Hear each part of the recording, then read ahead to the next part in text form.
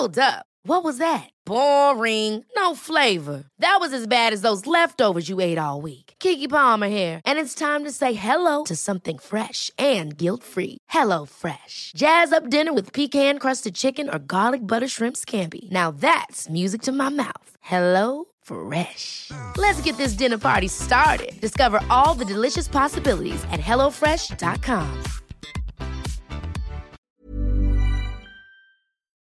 Cara, acne can be tough. Whether your kid is just starting to get breakouts or has been struggling with them for years, there's a great product that can help. Phyla is the ultimate game changer. It tackles acne right at its root cause, rebalancing the skin's bacteria and packing it with probiotic phages. Phyla harnesses the superpowers of probiotics, tiny warriors targeting and wiping out the acne-causing bacteria. In studies, Phyla slashed acne-causing bacteria by a whopping 90%. Phyla doesn't just fix acne you can see. It stops new breakouts in their tracks. It has no harsh chemicals and won't irritate or dry most skin. Phyla's 3-step system is like a dermatologist-approved magic potion. Cleanse, apply serum, and moisturize twice a day. As a special treat for our listeners, you can grab 25% off your first order of Phyla. Head over to phylabiotics.com, enter code PUBERTY at checkout, and kickstart your family's journey to acne-free skin. Check out the link in our show notes for quick access. Hi, I'm Cara Natterson. And I'm Vanessa Kroll-Bennett.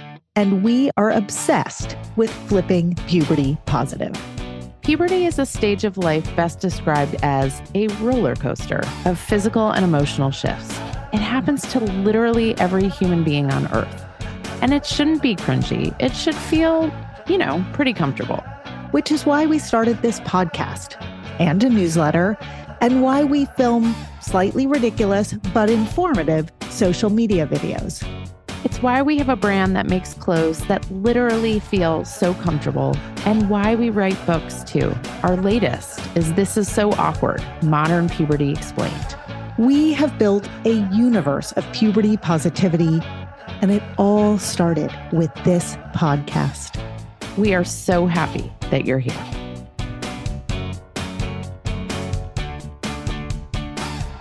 You are in store for just a wonderful, I was going to say something more energetic, but it's like energetic meets soulful. Yep. Conversation with Anna Homayoun, who Vanessa's going to get into the bio in a second, but I'm just going to start with, is like the fairy godmother of guiding middle schoolers, high schoolers, college-age kids and kids who are entering the workforce, navigating a world which dumps increasing pressures on them and helps them figure out, how can I use my prefrontal cortex? How can I lean into systems and also find happiness and purpose?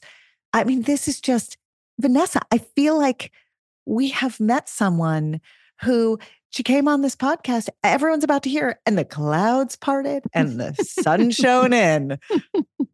You'll listen for yourselves. I mean, she has a very deep resume, which I'll do quickly so that not to imagine that we're, she's a snake oil salesman or whatever the phrase is. Anna started a Silicon Valley-based company called Green Ivy Educational Consulting. After recording with her, I'm going to become their newest client. And the founder and executive director of Luminaria Learning Solutions, which is a nonprofit that brings her advisory work into schools. She's the author of 4 books. And her latest book, which is what we spend most of the time discussing on this episode, is Erasing the Finish Line, the new blueprint for success beyond grades and college admissions. And it's the book that all of us need to gain some new perspective. So we hope you find this as meaningful and useful as we did. Enjoy. Anna, it is so wonderful to have you here. It's taken us many mountains to move in order to get here together on Zoom, because we had books come out right around the same time. And we were like literally crossing each other in the air on airplanes and like driving past each other's houses when neither of us was there. So it is it is a total privilege to have you, and also to have you talk about such an important set of topics for parents and caregivers and educators. So welcome to the podcast. Well, thank you for having me. I am so excited to be here. And yes, we both had books come out right at the same time. And that's always an exciting time, but also a time when you're like, let's not add anything till next year. Isn't that the truth?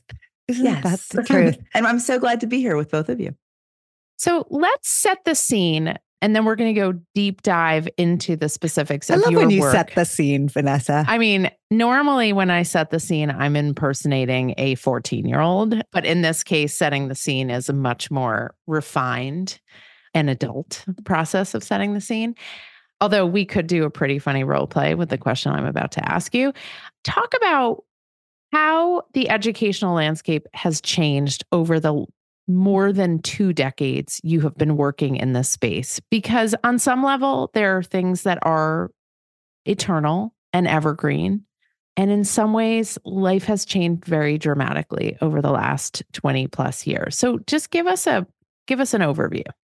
Yeah. I mean, a great question, because when I start to think about over 2 decades ago, when I started doing this work, I often say that kids would come into my office and they say their biggest distractions are food, sleep, their dogs, their siblings. Right. And so when I wrote that crumpled paper was due last week, a lot of the technology was just starting, right? The iPhone came out in 2008. All those things shifted. So thinking about how technology has changed, not just from a social media perspective, because everybody wants to think about that, but the day-to-day of how do you assign and collect work? How do you juggle multiple different priorities? How do you figure out what the homework is? Those seem to be little things, but they're actually big, right? So we have that piece. And then I think that the friendship dynamics are also shifted over the last over 2 decades. And I talked about this in my second book, The Myth, The Perfect Girl, about how reality show relationships have really shifted the way kids are getting examples on how to make and maintain friendships. And I was talking about this years ago, but that's just amplified. So before you had maybe television 10 years ago, 15 years ago, now you have at your fingertips all these videos and how-tos and advice from all over the place. Kids are getting so much information from so many different sources that it's really changing how they interact, how they process information. And we underestimate all the things that they are consuming. And on those two fronts, I mean, as adults, we feel it too, right? So to your first Absolutely. point about the overwhelm, I'm constantly saying, oh, my brain fog, it's menopause. Oh, it's this. Oh, it's that.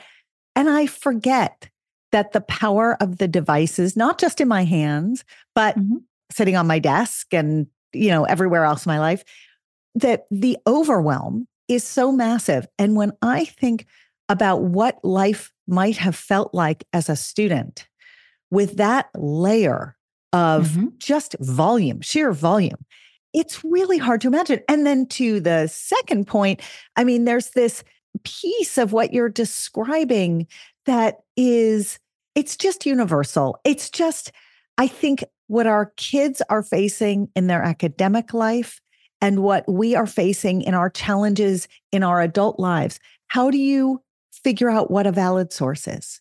How do you know where to go for information? I need to grab a quick recipe because I need to have dinner on the table in 20 minutes. What do? I go onto my phone. I quickly, right? I have cookbooks, but for whatever reason, I go to my phone and how do I choose the recipe? And this is by the way, a real low risk choice here, right? Like this is not health. This is not safety. This is what we're having for dinner.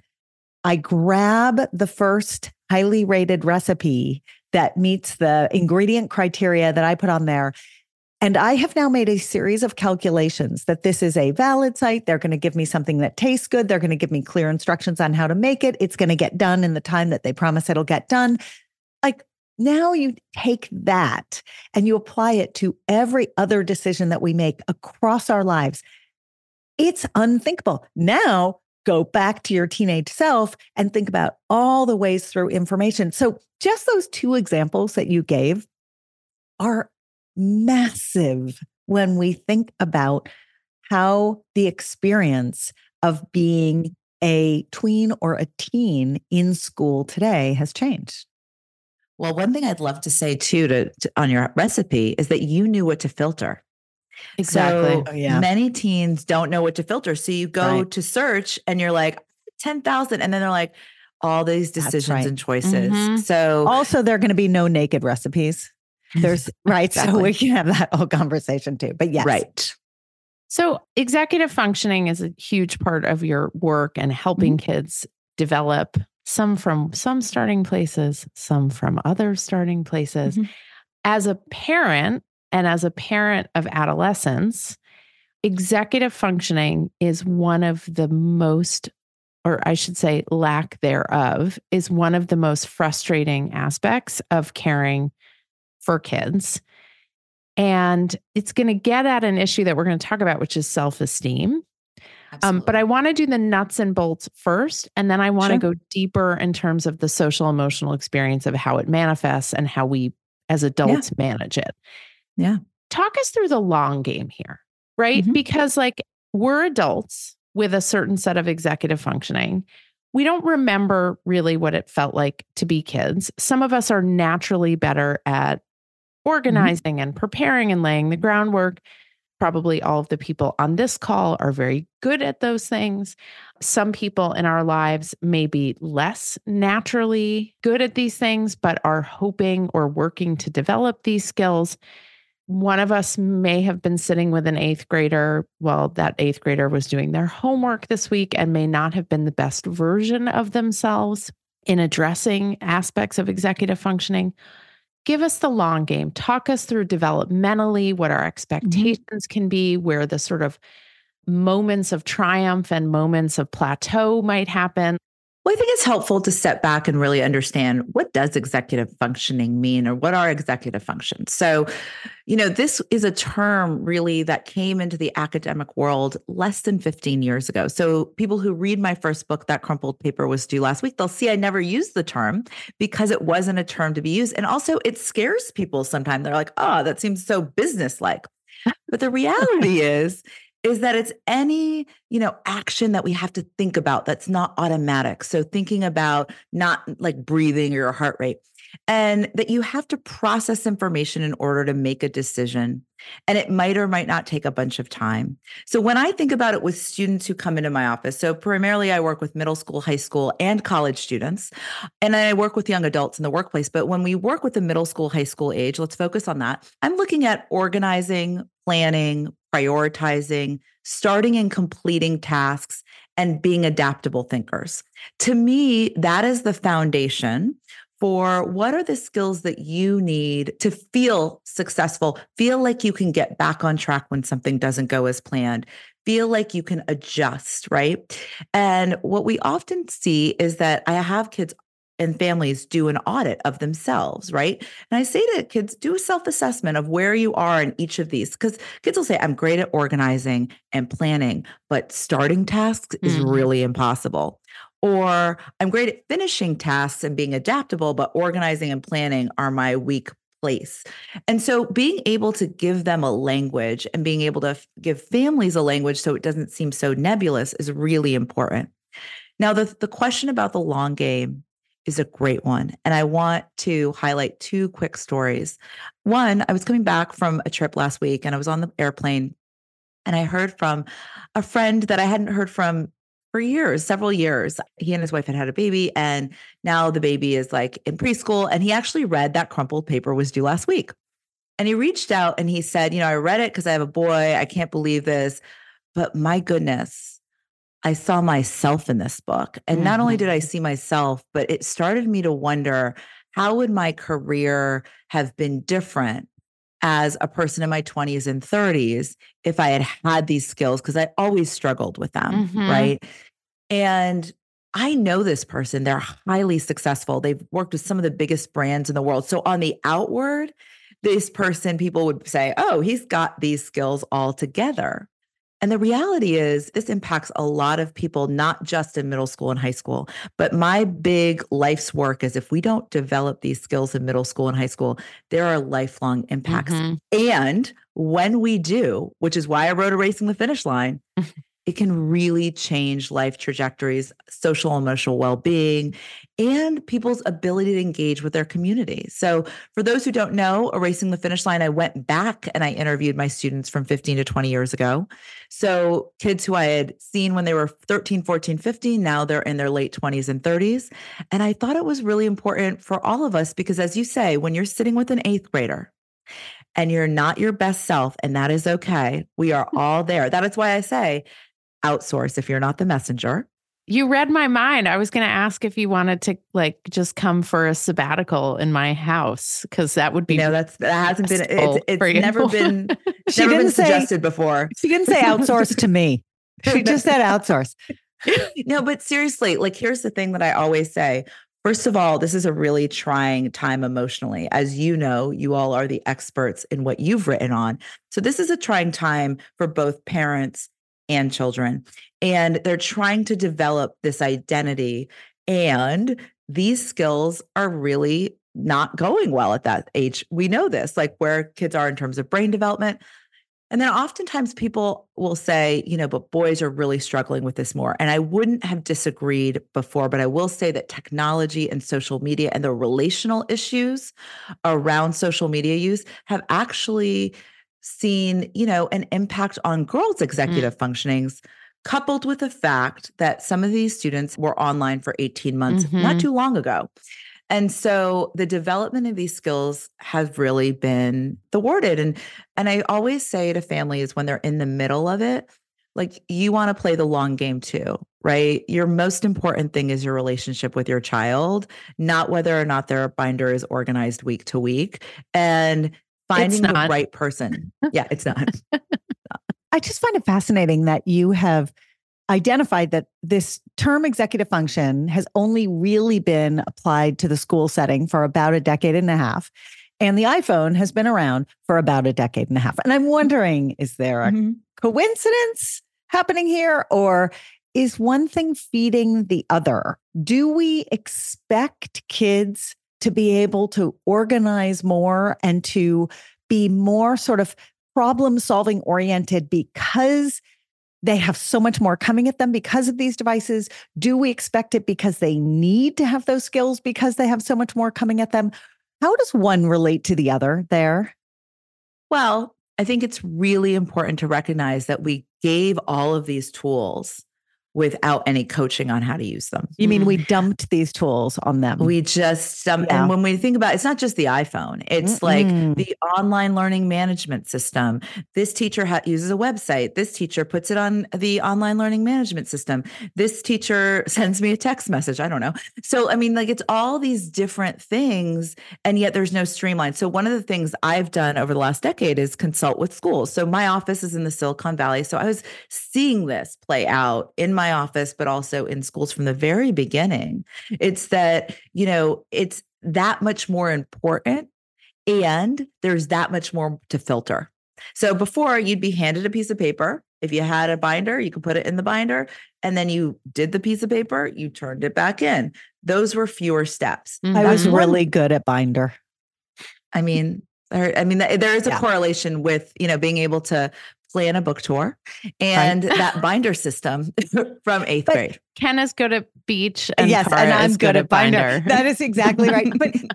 But I guess that, to your point, I mean, the skill set was much smaller that we had to achieve, right? Absolutely. And we know that. And that is the beauty of this book, Erasing the Finish Line, is that because you go and take the lens looking back, you turn the lens around and you look back and you let these essentially characters who are real people, but they're also characters in your book, and they tell their story, and they allow for that perspective, that exact perspective that Vanessa's asking about, and that you're saying you have to give them the time and the space. This is the long game. And everything about every vignette that you walk through reinforces that by the fact that you are showing the long game. And yet the game keeps changing. You do such a beautiful job of illustrating that. But for the one of us on this podcast who might have had an 8th grader sitting at the table, that 8th grader is faced with a set of challenges that when my kids were in 8th grade just a few years ago, the hill was lower. Absolutely. Right. Yeah.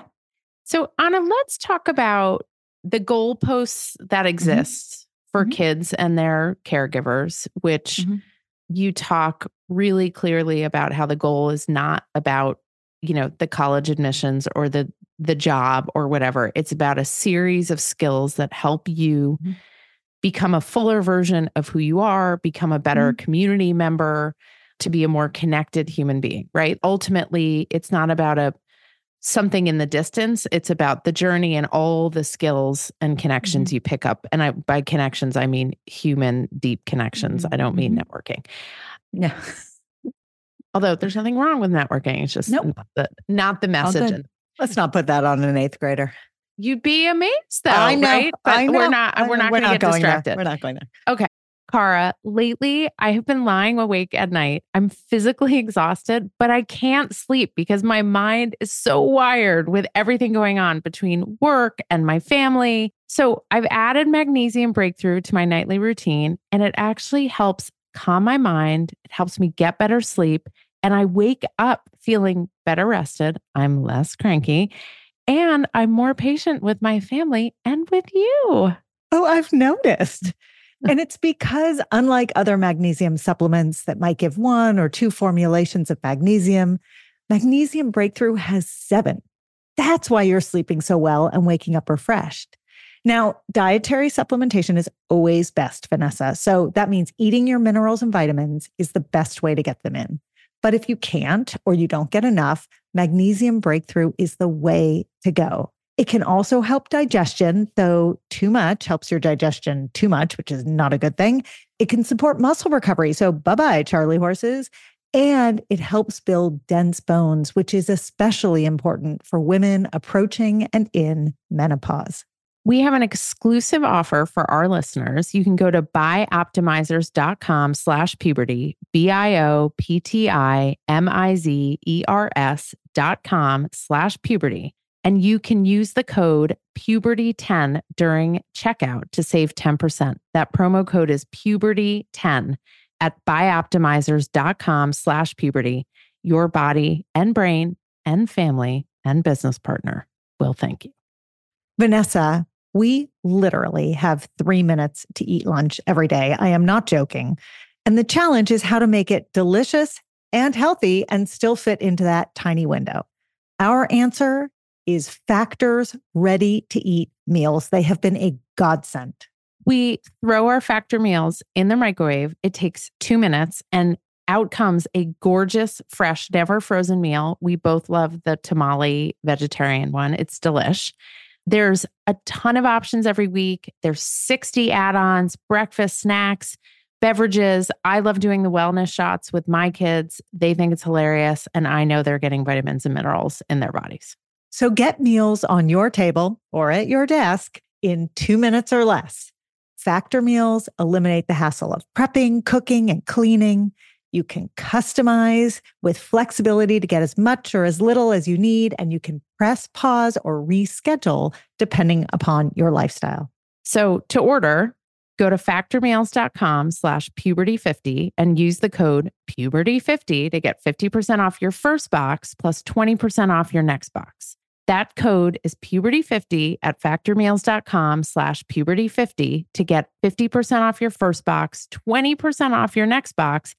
And I am going to go do that right now because I need more Factor meals in my refrigerator. Cara, my kids love Magic Spoon cereal, and even though it's cereal, they actually love it as a homework snack. The variety pack has 4 flavors: cocoa, fruity, frosted, and peanut butter, and fruity is the favorite flavor in my house.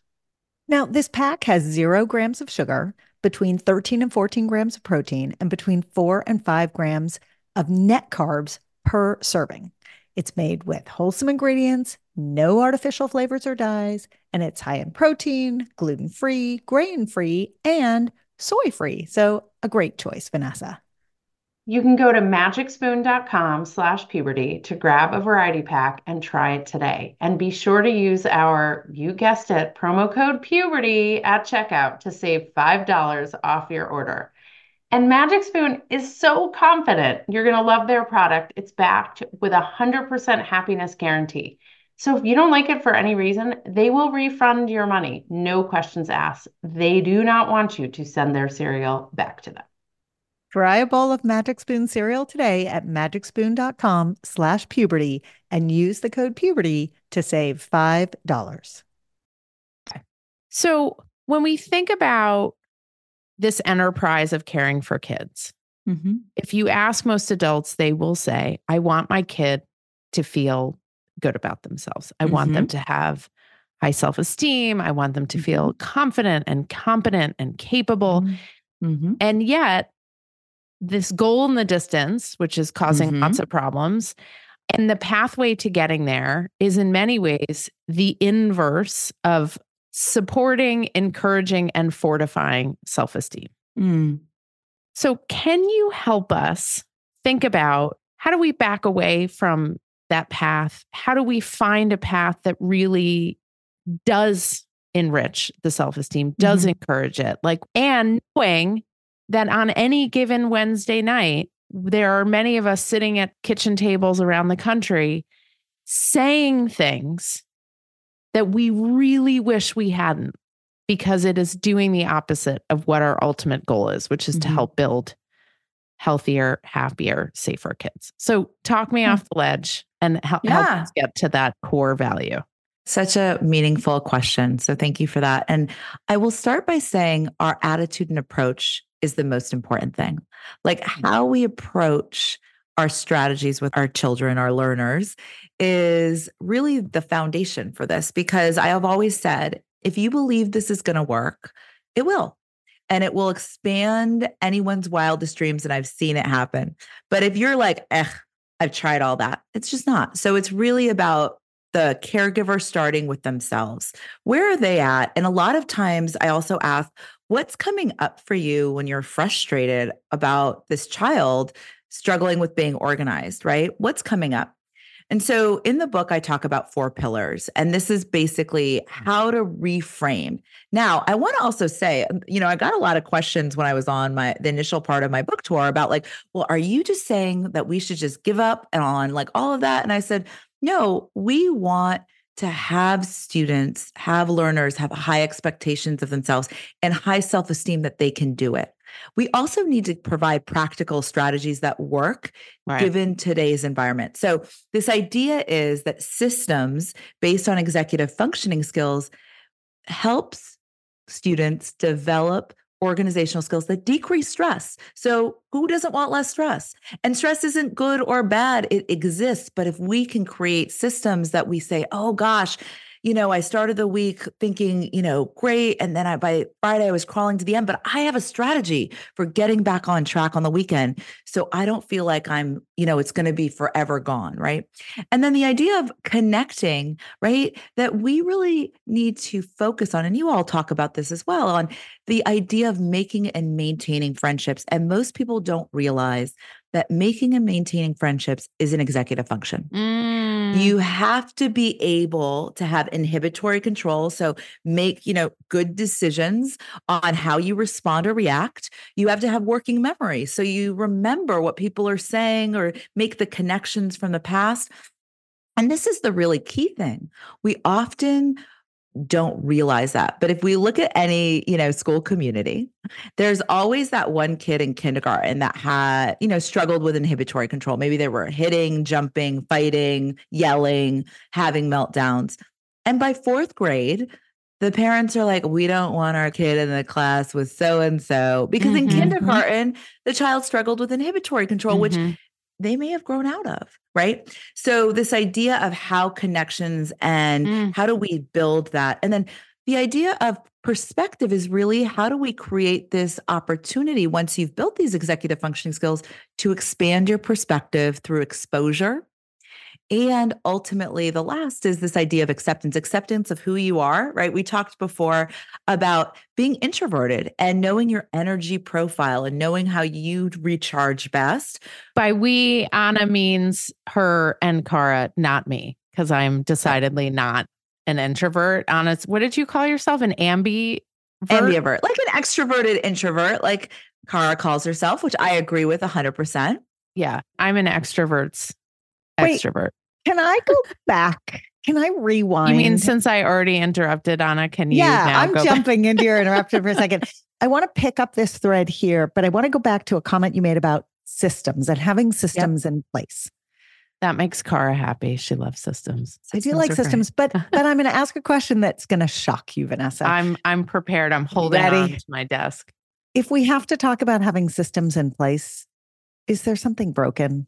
Like, and I get it. Their activities of daily living require systems. And by this, I mean like getting dressed in the morning, brushing your teeth, the basics of getting out the front door, that too requires a system. So I'm not like trying to bash the whole thing, but this concept of our kids need systems in place to manage all that's coming at them. Is there not an argument for maybe we need to re-examine how much is coming at them and not necessarily upgrade our systems all the time?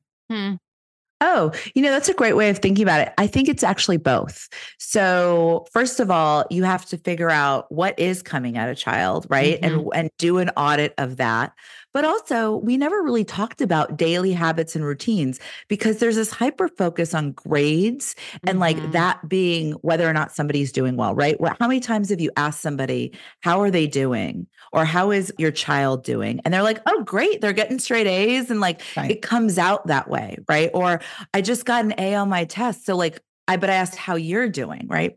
And so the systems piece is actually changing the conversation so that it's not focused on the outcome of grades. It's really focused on that fundamental daily habits and routines that are around organizing, planning, and prioritizing.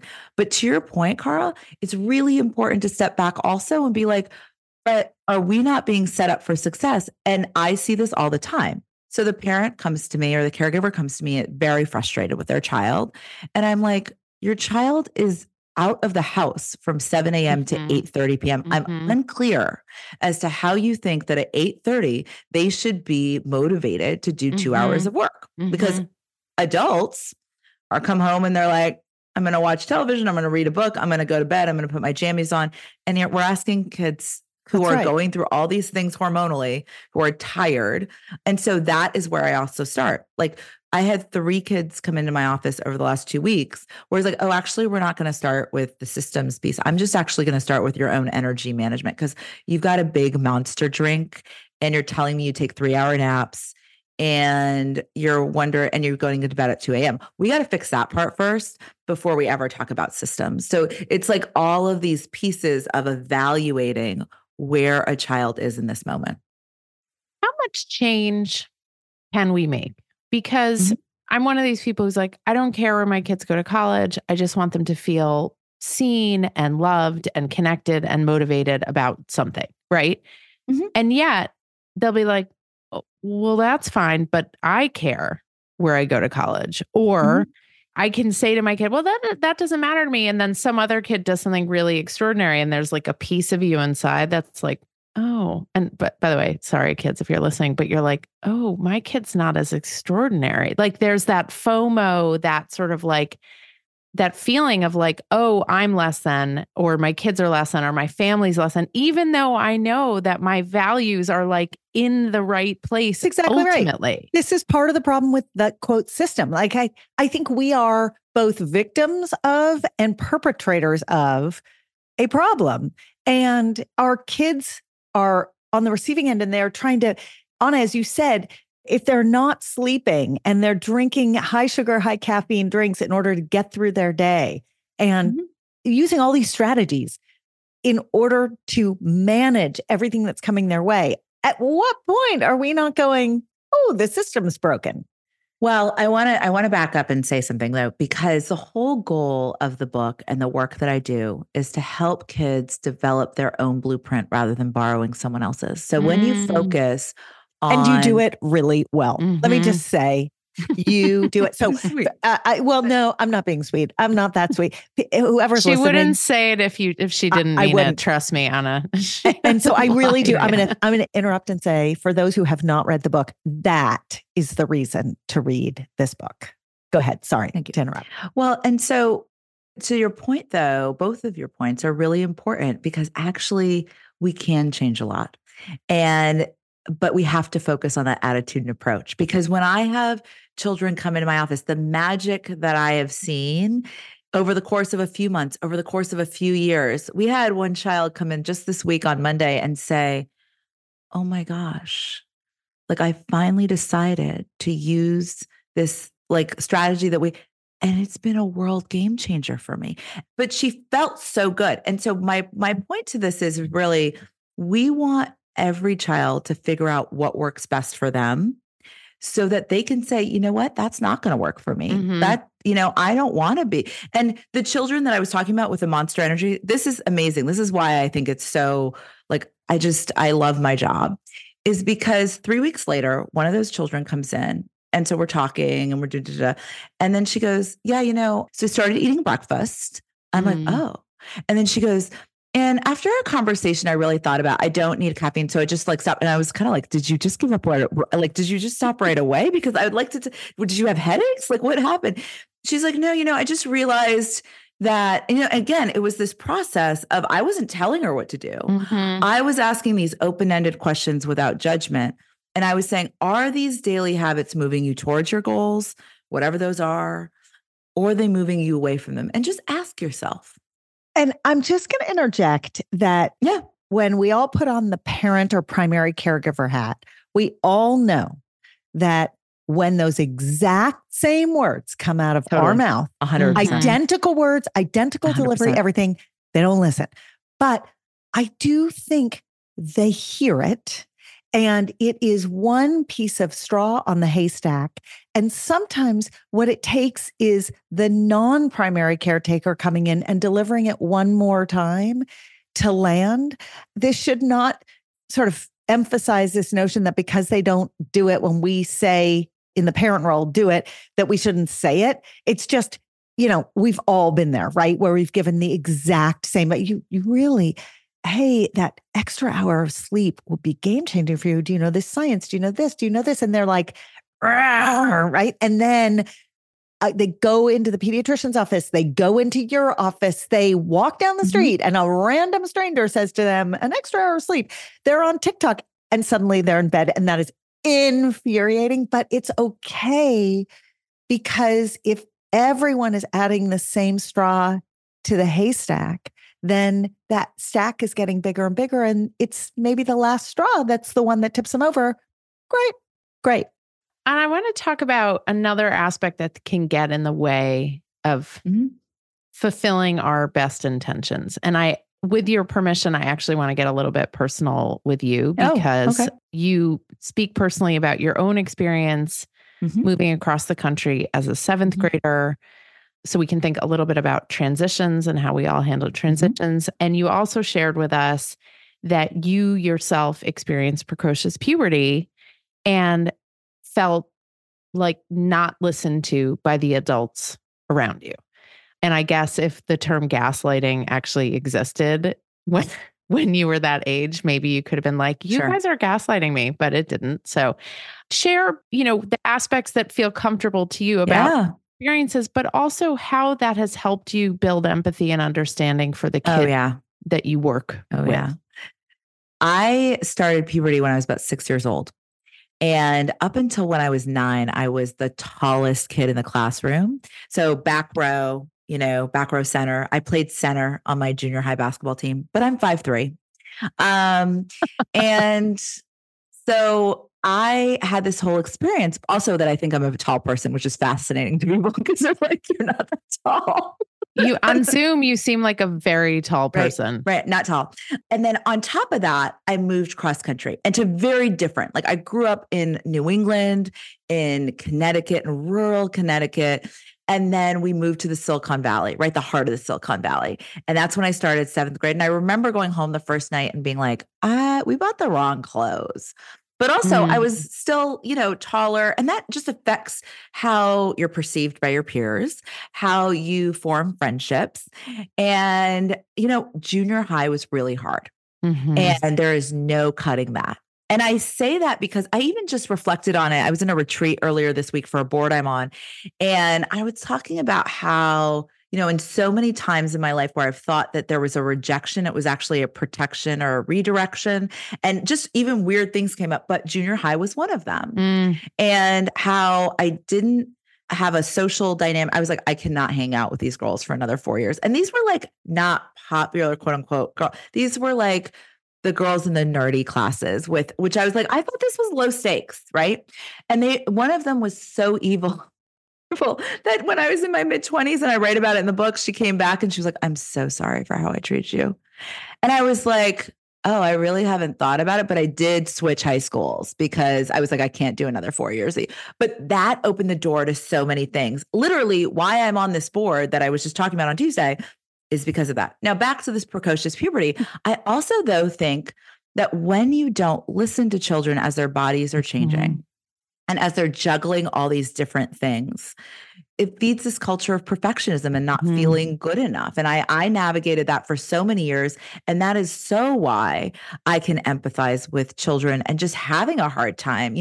Our office is such a cozy space. We work with kids over Zoom, but kids come into our office. They love coming in because we've created this cozy, extension of like, everyone's welcome. And it's just really the vibe of what we have. And it's part of it is like, I remember feeling unwelcome. But I have to also say one quick thing. It was really funny. I talk to my mom about this all the time because my mom did not experience precocious puberty. So she had immigrated to the US. So it's my dad's side of the family. She had immigrated to the US and we didn't have like extended family around, but my grandma came to visit when I was 6 and she takes my mom aside. She goes, she's going to get her period any day now. And my mom's like, what are you talking about? And my mom was like, I was clueless, right? There was no internet back then. No. It was, that's right. Her sample size was pretty small. I didn't have cousins running around at the time. So some of it was just like benign misunderstanding. And then you have, all these other things. I think we now have a lot more information. And I think I wish that they would fund more research on this. But I digress. Particularly amazing. Yes. And one thing that's particularly amazing about that story is that you were going through something that was outwardly visible. Totally. And it took someone choosing to see it. And as you said, benign misunderstanding. Your mom, for 100 reasons, maybe couldn't see it. 100 wonderful reasons couldn't see it. But the rest of the world could probably see it.